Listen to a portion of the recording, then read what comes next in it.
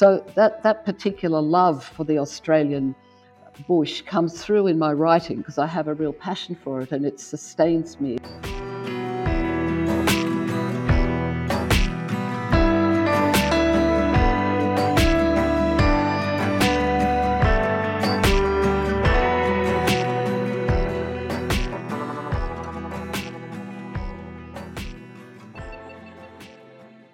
Hello, and welcome to History Through Fiction, the podcast.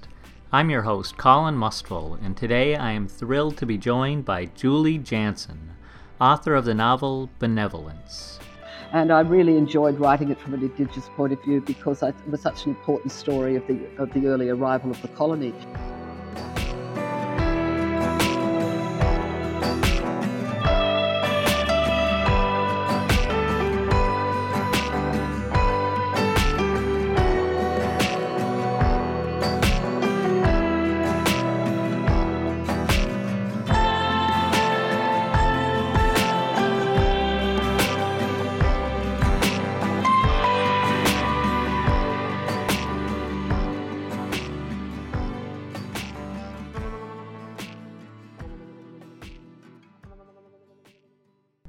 Julie Janson is a playwright, novelist, and award-winning poet. Janson, who is a Burro-Burungal woman of the Darug Aboriginal Nation, is co-recipient of the 2016 Oodgeroo Noonuccal Poetry Prize and winner of the 2019 Judith Wright Poetry Prize. Janson self-published 2 novels before the debut of her critically acclaimed book, Benevolence. Janson has written 10 produced plays, including 2 at Belvoir Saint Theatre, Black Mary and Gunji's 2 plays, published by Aboriginal Studies Press in 1996. Her novel, Benevolence, was republished by HarperCollins in August 2022. Well, I wonder if you could start by telling us more about the Darug Aboriginal Nation. Where is their homeland, and what are some of the significant cultural practices that they practice? Okay, well, Darug Nation are my father's people and therefore my people. And the particular clan my father came from is the Burro-Burungal clan of Darug Nation. And we are situated on the Hawkesbury River, which is to the west of Sydney in New South Wales, Australia. And it was the very first area of colonial invasion for Australian Indigenous people, was along that Hawkesbury River area and the area around Sydney now. Sydney people often call themselves the Eora. The Eora actually means we are the people. The actual name of the nation is Darug Nation. What is the status of the Darug Nation today? It's diverse. We're kind of the ground zero for invasion in Australia in 1788 when the first colony was established by Governor Arthur Phillip brought a series of ships to Australia loaded up with convicts to establish a convict colony in New South Wales. They referred to it as Botany Bay, but fairly soon moved the colony to a place called Sydney Cove. And Sydney Cove is right in the heart of Darug Nation. Today, it's a very dispersed nation as such. There are about 40 clans of Darug Nation, and the people I know most about are the Burro-Burungal people up on the Hawkesbury River. And we came from an area which was called a breadbasket for the early Sydney colony, established in as early as 1796.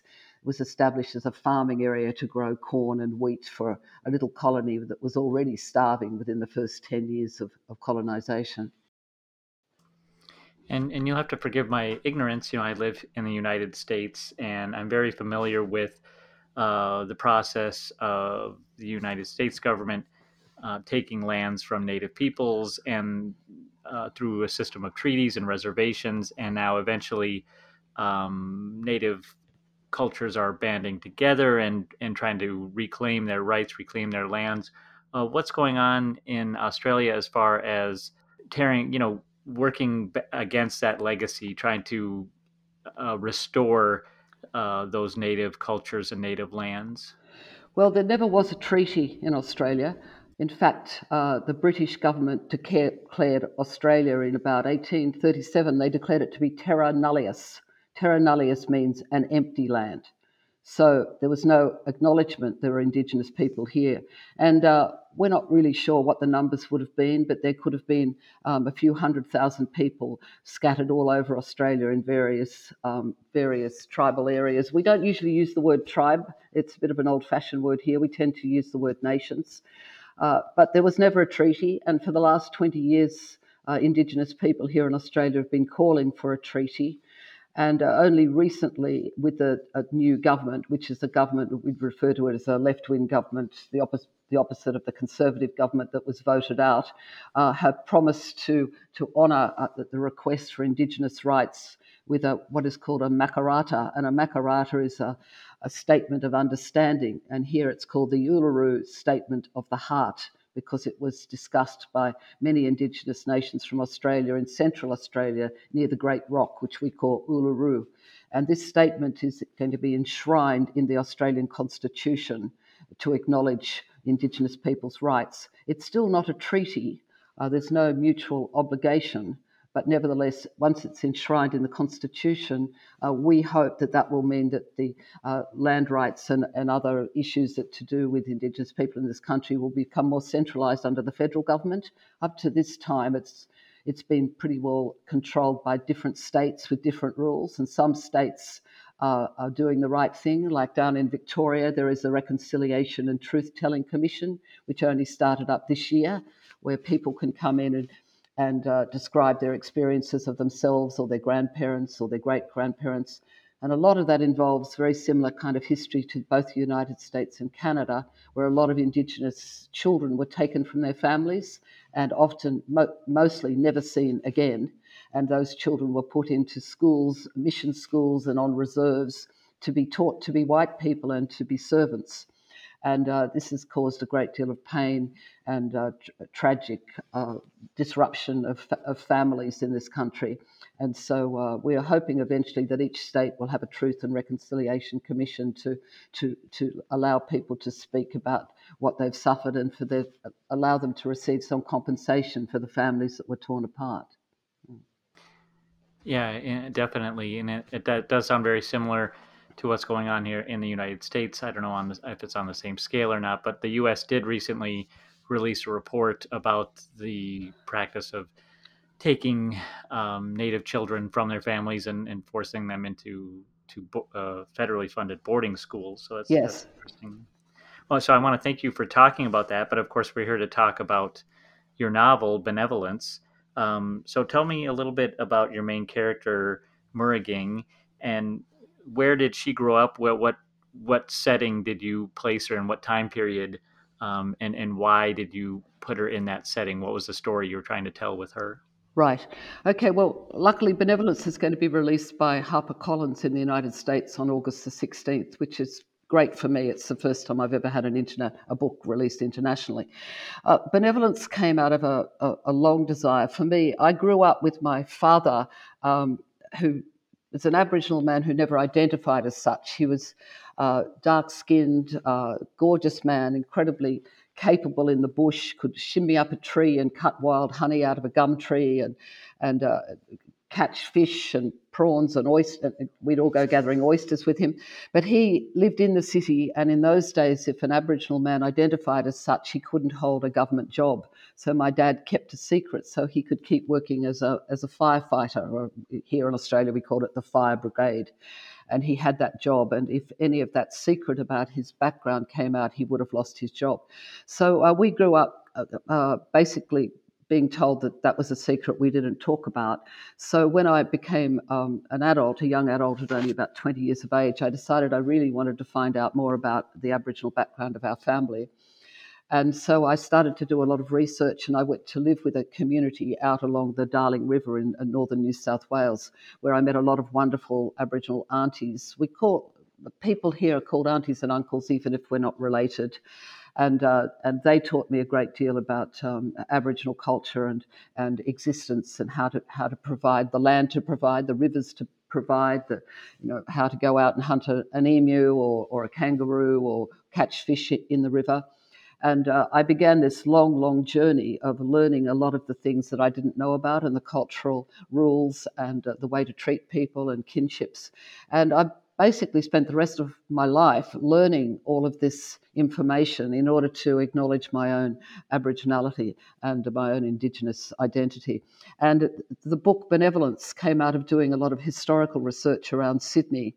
And I was very interested to find out about my 3 times great grandmother, who grew up on the Hawkesbury River. And I knew that she was the beginning of the story after colonisation, which was white people went to live out on the Hawkesbury River in about 1800. And so I knew that was the beginning of the story that I could trace, because prior to that, there's no records, because the records are held in memory and song and stories by Indigenous people, and of course not written down. So I went to look for her, and I found enough evidence to begin to write not a memoir but historical fiction, because I'm a creative writer. I write novels, which was inspired by the information I learnt about her. And at one moment, I received a certificate in the mail from Births, Deaths and Marriages, which named the father of my 2 times great-grandmother as a reverend of the Anglican Church out in Windsor. And I was most surprised, because it seemed such an unlikely fathering, because it would have been a real taboo about an Anglican minister having a relationship with an Indigenous woman in those days. And he was a single man and she was a single woman, and a child eventuated. So I thought this was a terrific story, which would be really interesting investigating. So I began to write Benevolence, starting with when this child was conceived. But in order to do that, I needed to understand where her mother came from. And in the end, I think it's going to be a trilogy. I'm working on the second part of Benevolence at the moment, which will be called Compassion. But going back into that history, spending a lot of time in libraries and a lot of time talking to Aboriginal elders along the Hawkesbury River and other parts of Sydney, and various crumbs of that story began to come together in order to create a historical fiction that was vivid but very much based in historical reality and truth. Well, I think that's fascinating just to hear you talk about how far back you have to go to create something like this, because, as you mentioned, you had to get to know your own heritage first, and then you had to get to know some of the stories and oral tradition, and finally, the historical documentation. So congratulations on all that work you put in, not just to enhance your own life, but to create the story that you can share with others and teach others. Yes, yeah. Well, I think it's always important for human beings, if we can possibly find out who we are and where we come from and what our roots are. It's a powerful way to make us mentally more well, and to face the realities of a modern world. If we actually understand that long path of where we've come from, it's an extraordinary amount of knowledge which is actually out there for people to discover. But you have to be single-minded about it, and possibly obsessive. And I can be like that when I'm doing research. I was actually very, very lucky. I benefited by being employed by the University of Sydney in the history department. My background has been as a university lecturer and as a teacher in Indigenous schools, and I was employed by an old friend as a senior Aboriginal researcher on a project called the History of Aboriginal Sydney.edu.au, available anywhere on a click of a mouse. And this extraordinary project was 5 years long, and he, being a very good friend of mine, he said, well, Julie, you must start with your own family and I'll send you out to the Hawkesbury. And I was being paid as a researcher. So often if you've come from a family that has struggled financially, you always need to have a job. So I couldn't really do this research without the benefits of working for that university. So while I did all that research out there about all the families that came from the Hawkesbury area, all the Darug people and all the Burrabarungal people and the associated clans, I was able to also find out about my own family. And so it was a great privilege to be able to do that. And it's something that not everybody can do. I have found now, when I'm writing a subsequent novel to Benevolence called Compassion, which Compassion's from 1810 to 1835, and this next novel's from about 1835 to 1860. And I found that further up in history towards modern times, there's more and more information. There are more birth certificates, death certificates, marriage certificates. There's an online newspaper here in Australia. You can get all the newspapers. It's called Trove, and you can get every newspaper that was published in Australia right up until recently, all online at a click of a mouse. So you can find extraordinary information you are not expecting. And when I searched for my 2 times great grandmother, Mary Thomas, and I found her the years about 1850, she came up 3 times. The first time she was taken to the magistrate's court for stealing 9 fowls, that's 9 chickens. The next time she was in the magistrate's court for stealing a herd of cattle. And the third time she was in the magistrate's court for stealing champion horses. And I thought, what a career. And so she became the center of my imagination for the next novel I'm going to write. One of And she must have had the gift of the gab like my dad did and like I did, because each time she was in court, she talked her way out of being sent to jail, but her male accomplices were all sent to jail. So she must have been an extraordinary woman. So I'm really enjoying writing about her, and I'm allowing my imagination to run wild with what kind of person she must have been. Well, she must have been pretty bold. She took it one step further every time. Yeah. Well, let's talk a little bit about the craft of fiction. I read from one reviewer that said that the atmosphere crafted by the author is so evocative. I felt like I could smell the richness of the eucalyptic, the dusty dryness of eaglehawk thyme, the smoke of the campfires, the chatter of the cicadas, and the warbles of birdsong on the breeze. Can you talk about how you were able to develop your writing to a point that you could bring the setting to life like that? I spend a lot of time in what Australia we call the bush. In the United States, you mostly refer to in the forest. I grew up, strangely enough, in Sydney, but right near some wild bushland by a river. My father always felt very comfortable by a river because that's where he'd been brought up, and it's where his generations of Aboriginal family had been brought up by rivers.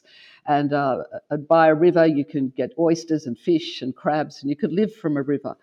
So I spent a lot of my childhood, every day after school and every single school holidays, our father would take us camping in the bush.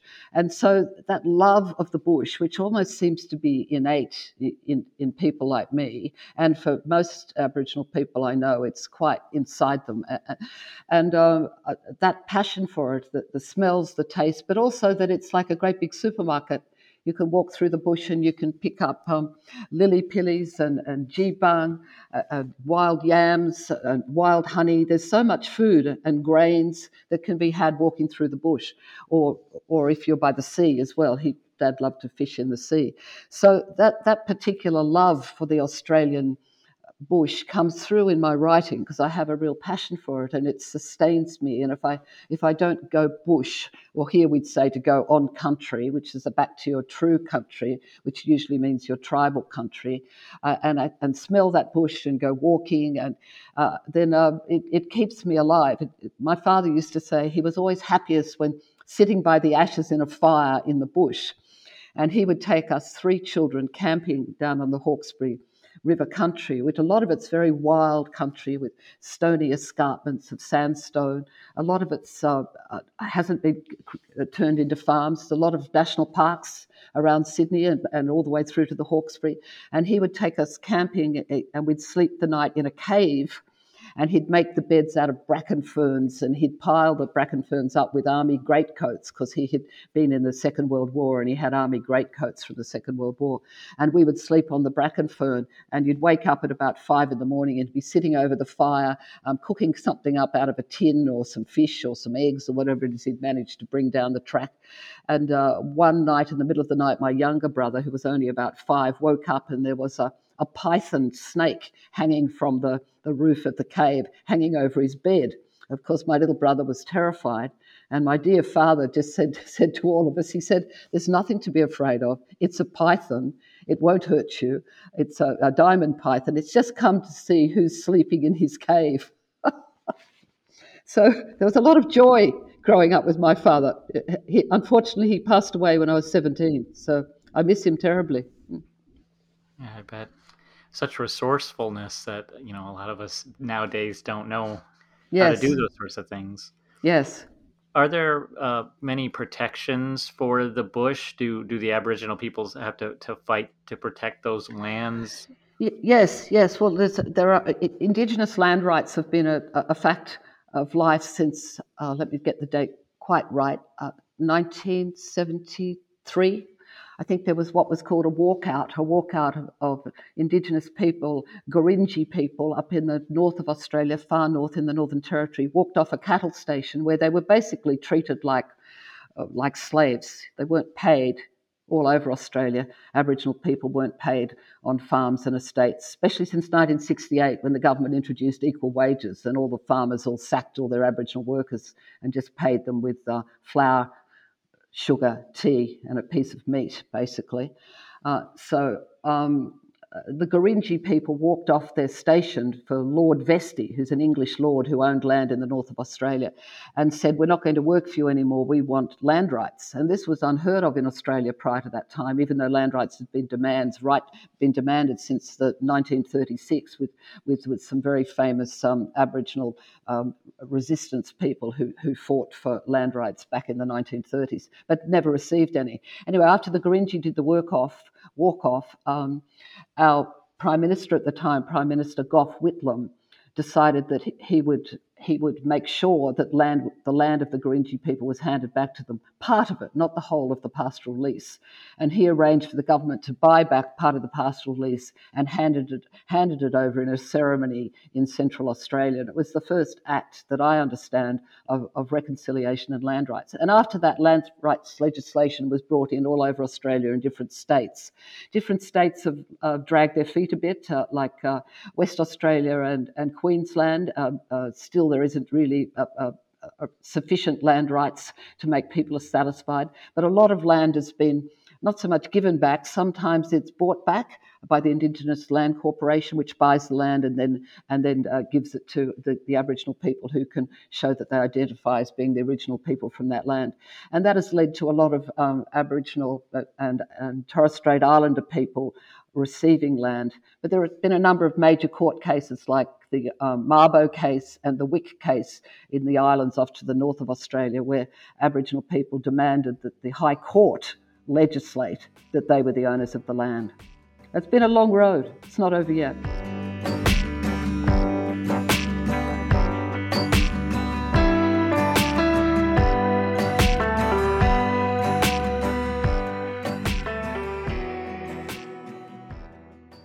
Hey listeners, this is Colin Mustful, the founder and editor of History Through Fiction and the author of Resisting Removal, the Sandy Lake Tragedy of 1850. I just wanted to take a moment to tell you about my book. Resisting Removal tells the tragic and inspiring story of the Lake Superior Ojibwe, who, in 1850, were told by U.S. government officials that they had to remove from their homelands. The Ojibwe refused, but Minnesota Territorial Governor Alexander Ramsey tried to force their removal, which resulted in the death of 400 Ojibwe at Sandy Lake. Over the following years, the Ojibwe resisted removal, eventually earning permanent reservation homes on their homeland where they still live today. This unfortunate, lesser-known event in American history really exemplifies the lengths U.S. officials went to claim native lands.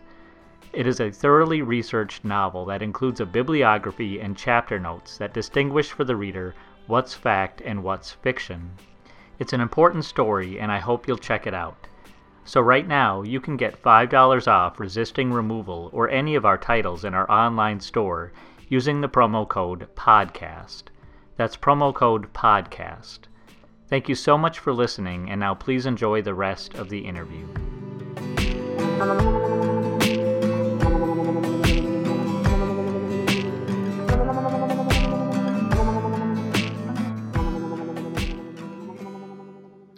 I'm curious to know more about the boarding schools that you mentioned earlier. In your novel, Murruging is dropped off at one of these schools by her father. What policies were in place that compelled him to do that? And then what was the boarding school experience like for these children? Yes. Well, it was the very first Aboriginal school in Australia, and it was set up by by Elizabeth Macquarie, who was married to Governor Lachlan Macquarie, who was seen as a very benevolent governor of the colony. And at that stage, it was just one colony. The whole of Australia was one colony. There were not states.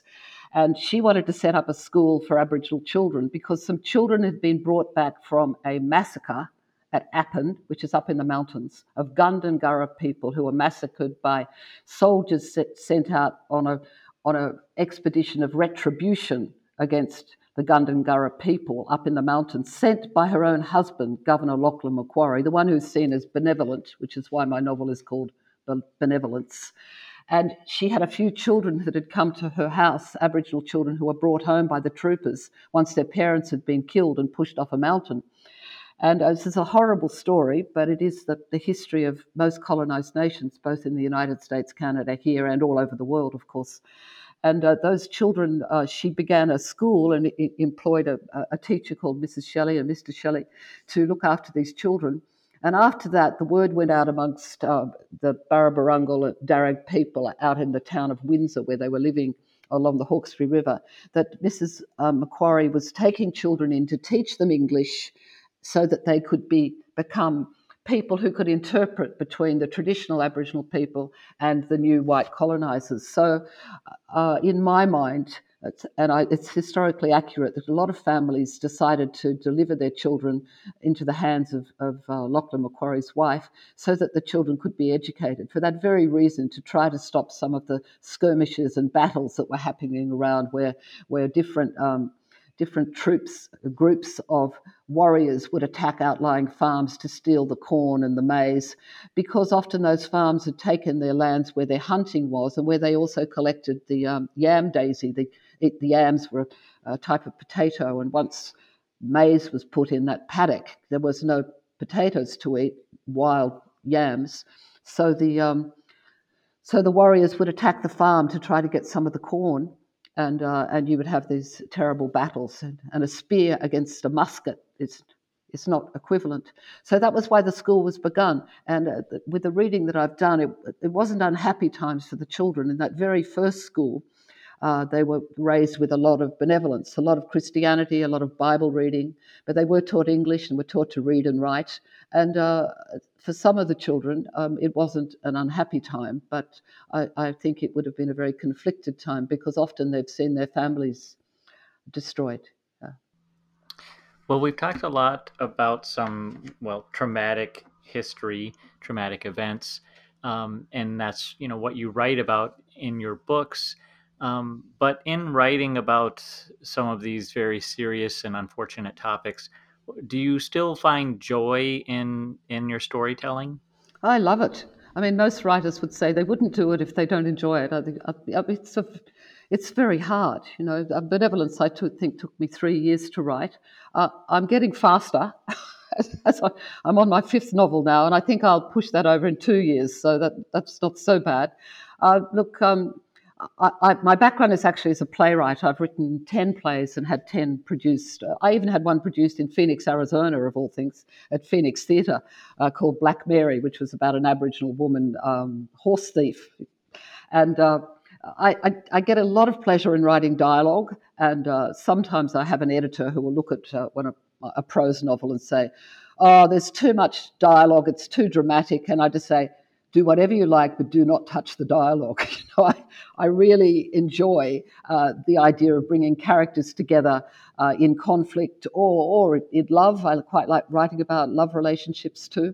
And I like to hear the voices speak from the book. And that is my greatest pleasure, is writing their voices within the prose. Wow, that sounds like it really, definitely sounds like it brings you some joy, some energy. So I think that's wonderful. I'm curious, you said that your book is being published by HarperCollins here this August. We're speaking now in July. What was that process like? Can you tell us who the original publisher was? And then did they reach out to you? Did HarperCollins reach out to you? Did your agent reach out to them? How does that work? Right. Well, it was published here in Australia, Benevolence, by Muggaballa Books, Muggaballa Press. And Muggaballa is the only Aboriginal press in Australia.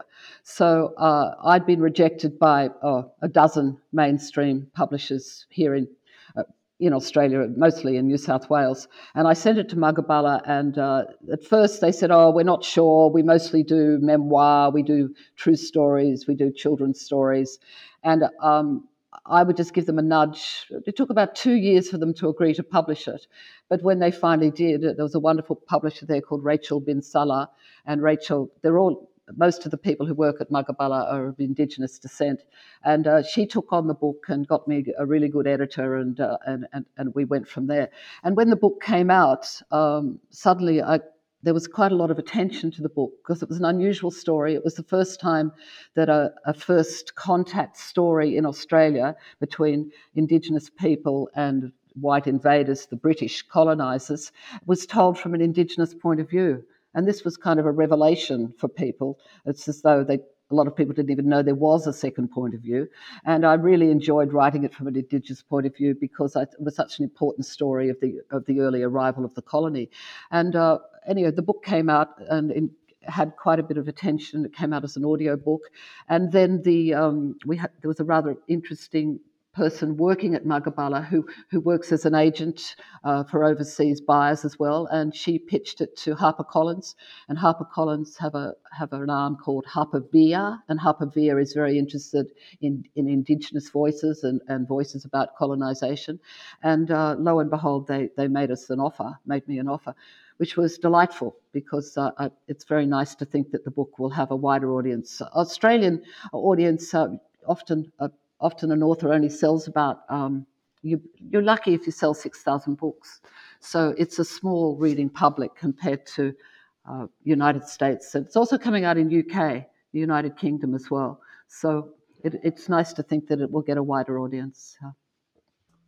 Well, good for you. Congratulations. That must have been very rewarding, to get that deal through. Yeah. You mentioned that yours is one of the first from an Indigenous point of view about first contact. Are there other Indigenous authors in Australia that you might recommend for someone who wants to learn more about the history or just wants to hear from that perspective? Yes, there's many.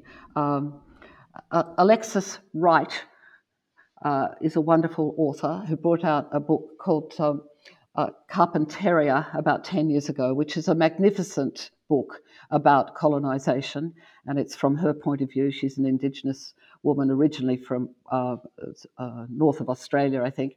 Her book is a bit of a masterpiece. Kim Scott, That Dead Men Dance, he wrote this marvellous book using a lot of Noongar language, which is the Indigenous languages of a combination of languages from West Australia. His book caused a big stir because it was a very unusual book. And more recently, some major awards were won by Tara June Winch. And her books, she speaks very much with Wiradjuri language and the explanation of the philosophical background of the language, which is a really interesting way to approach literature. Look, there's a whole array of Indigenous writers here now, and we're very proud to all stand together. Yes. Well, thank you, Julie, and I'm so glad we connected, and congratulations on Benevolence and the future of the series. I'm really glad that I had you on today. Thank you very much. I really appreciate the opportunity. It's been wonderful. Thank you.